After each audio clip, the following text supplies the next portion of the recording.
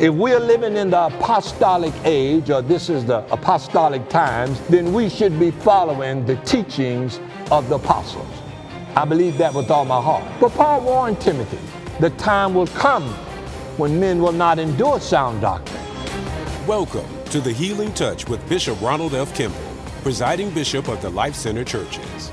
You can find out more about Bishop Kimble and Life Center Church at www.thelifecenter.org. Now, here's Bishop Kimble with today's message.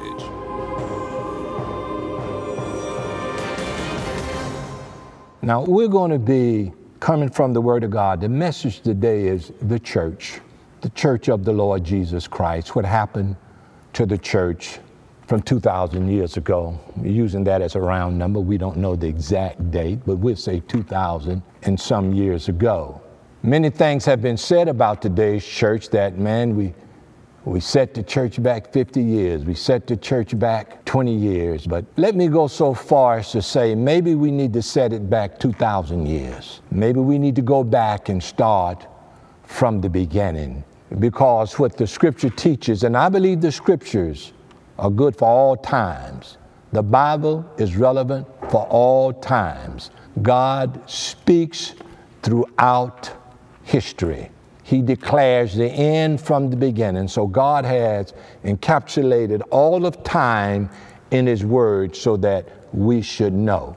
And I want to just ask you to call somebody now, because what you're going to hear today is something that I really believe the Spirit of God has put upon both of our hearts to speak from the book of Acts like never before. A few months back early on, the Lord had given me the book of Job, and I went through the book of Job to understand some things about Job. And day by day by day, I'm experiencing or running into someone who is experiencing something from the book of Job and how God has brought us to this point. Knowing the times from the foundation of the world, He knew we would be here today. And God has fixed it so you can be where you are today to hear what He's saying to us. I thank you for it. Now, just to say, as far as this pandemic is concerned, these times we live in are concerned, people are asking when are we going to come back to church and when things going to change. And I want to be here as much as anybody wants to be here.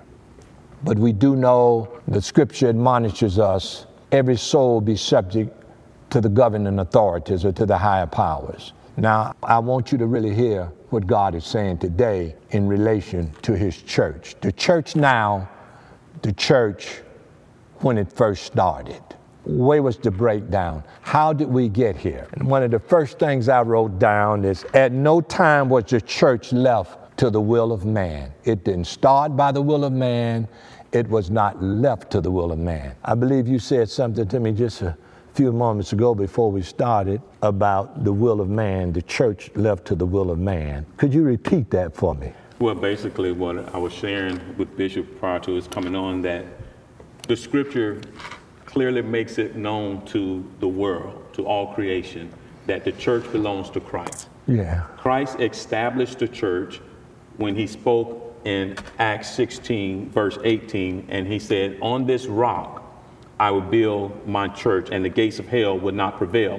On this rock is synonymous with foundation. Mm-hmm. The revelation of who Christ is what every believer stands on in order to grow in the things of God. And Christ, He is the builder and the protector of His church. That's exactly right. Now, this week I wrote down 10 things about the church that I gleaned from the book of Acts, and I think is very, very important. I'll get to that just a little later, but I want to first start by saying the church in the book of Acts, which I think Acts is more of a history book than a theological book. It's more about the history of the church. Luke did a wonderful job when he wrote the book of Luke, and then he followed up with the book of Acts. And I want you to realize something here. Now, the Gospels were not written by those who followed Jesus around, and day by day they were writing in a diary. It was some decades after Christ had passed before these books had started being written.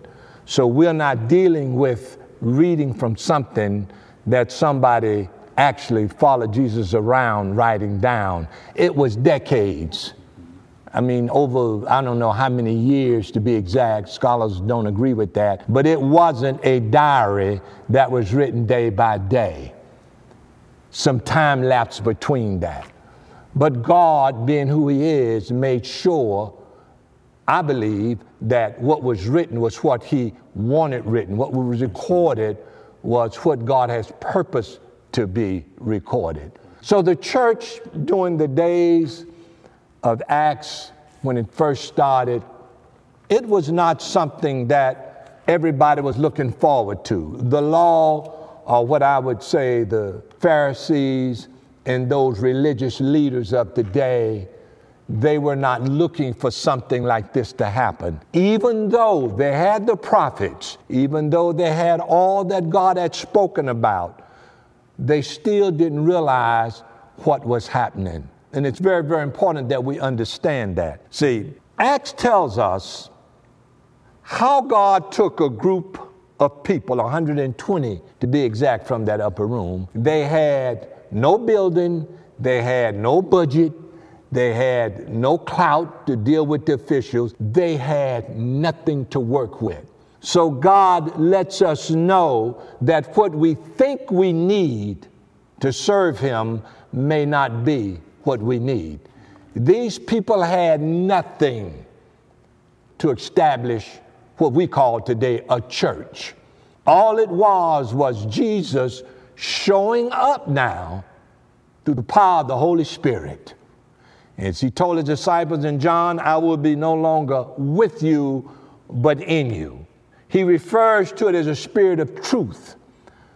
All the truth we need to know about God and to understand about God must come through the Holy Spirit. He will testify of me. He will show you things to come. All of this Jesus spoke. Now, the acts of the Holy Spirit in the book of Acts is more than just sermon material. It's more than just history. I believe it is a book for all times. If we're living in the apostolic age, or this is the apostolic times, then we should be following the teachings of the apostles. Amen. I believe that with all my heart. But Paul warned Timothy, the time will come when men will not endure sound doctrine. Each year that goes by, we get closer and closer to that day, and I don't think we're too far away.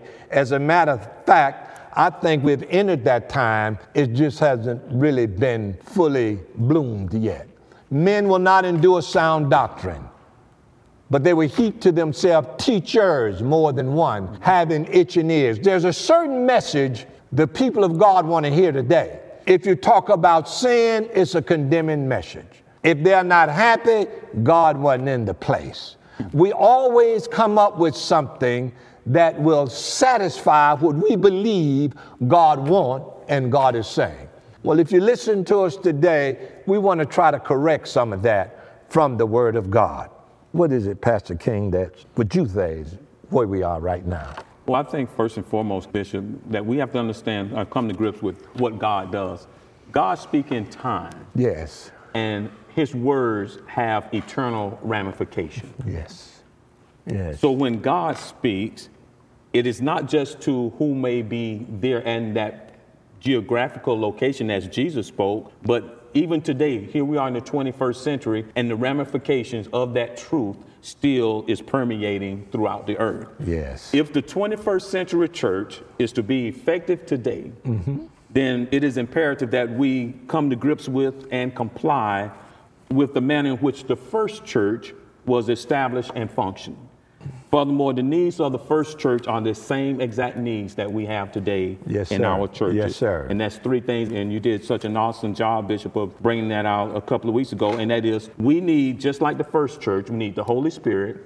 That is a necessity. Yes. We need the leaders.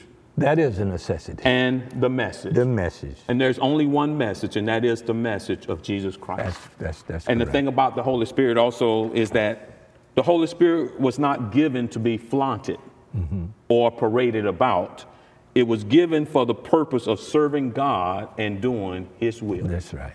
We have taken the Holy Spirit in today's church because someone may have a talent or a gifting, and the way that it is displayed, we leave it in the four walls.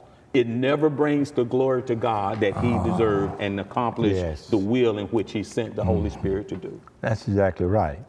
And he came, and Jesus lets us know that nothing happened in that church without Jesus. Nothing happened without Jesus. In John 14 and John 16, Jesus had already spoken before that time. In John 14, verse 16 and 17, Jesus says, I will ask the Father, and he will give you another helper. Another. Not another of a different kind, another of the same kind. So in essence, what Jesus is saying, he will give you another me. The Holy Spirit shouldn't operate any different than Jesus operated in relation to the Father. Because these three are one. Amen. They agree in one. The Holy Spirit does not operate outside of God or his Son Jesus. Yes. Jesus does not operate without the Holy Spirit and authority from his Father. You have them all together. Not too long ago, we had this discussion. Well, I had a discussion, and we were talking about different type men. And the brother says to me, well, you know, Jesus never said anything about the subject of homosexuality. He never said anything. Well, if it's in the Bible, Jesus had something to do with it. These three are one. If God spoke it, the Holy Spirit was in agreement, and Jesus was in agreement. It's not, we can't say Jesus never said anything. In him, all things consist. He made all things. He created all things for him and by him. So there is something Jesus said. He may not have said it in the New Testament, or he may not have said it in a specific book, but he was part of the Word of God. As a matter of fact, he is the Word of God. Yes. So John says here in verse 16, he will send you another helper, a paraclete, a comforter, that he may be with you forever. Yes. And that's Jesus. This is what Jesus is saying. Then he went on to say in verse 17, that is the Spirit of truth. The Spirit of truth whom the world cannot receive. That's why it doesn't bother me when people disagree with me or disagree with the scriptures, because they cannot receive the Spirit of truth. So the truth about God can only come through the Holy Spirit. This is what Jesus is saying. Because it does not see him or know him, but you know him because he abides with you at the moment he spoke that, and will be in you. We see that in the book of Acts. He said, I will not leave you as orphans. I will come to you. Now, this is the word of Jesus. Then in chapter 15 and verse 26, look at the word he says here. When the Helper comes, whom I will send to you from the Father, that is the Spirit of truth. It is the Spirit of truth. The Spirit of truth. Any truth about God or from God can be understood through the Holy Spirit. Amen. You may enjoy the message, you may get excited about the message, but that's not God's goal. God's goal is for you to get truth. And I want to bring this up from a week or so ago. Truth will benefit your life in your beliefs and in your behavior. Amen. In your beliefs, it helps strengthen your faith. You need the truth to strengthen your faith, the truth from God. And you need the Spirit of God with your behavior. And I'll get to that just a little later. The Spirit of truth, he calls the Spirit of truth, who proceeds from the Father, he will testify about me. And we don't find too much testimony about Jesus. Everybody wants to tell you how to be successful in life, how you could do this, how you could do that. Come on, people of God. Yes. God has already laid out your life, a plan for your life. This is what the Psalm says in Psalms 139. Before any of them were to be, before you entered into any of those days, God had already decided. Even today, God knew this pandemic would be here. He knew Trump would be president. None of this stuff is foreign to God. That's right. None of it. That's why Paul said, pray for those in authority, that we may live a quiet and peaceable life. This man who we call the president, he cannot do anything apart from our Heavenly Father. Amen. So why are we so excited? Well, the Democrats and Republicans. What about the Lord Jesus Christ and the truth? Yes. That's what's going to rule. Yes.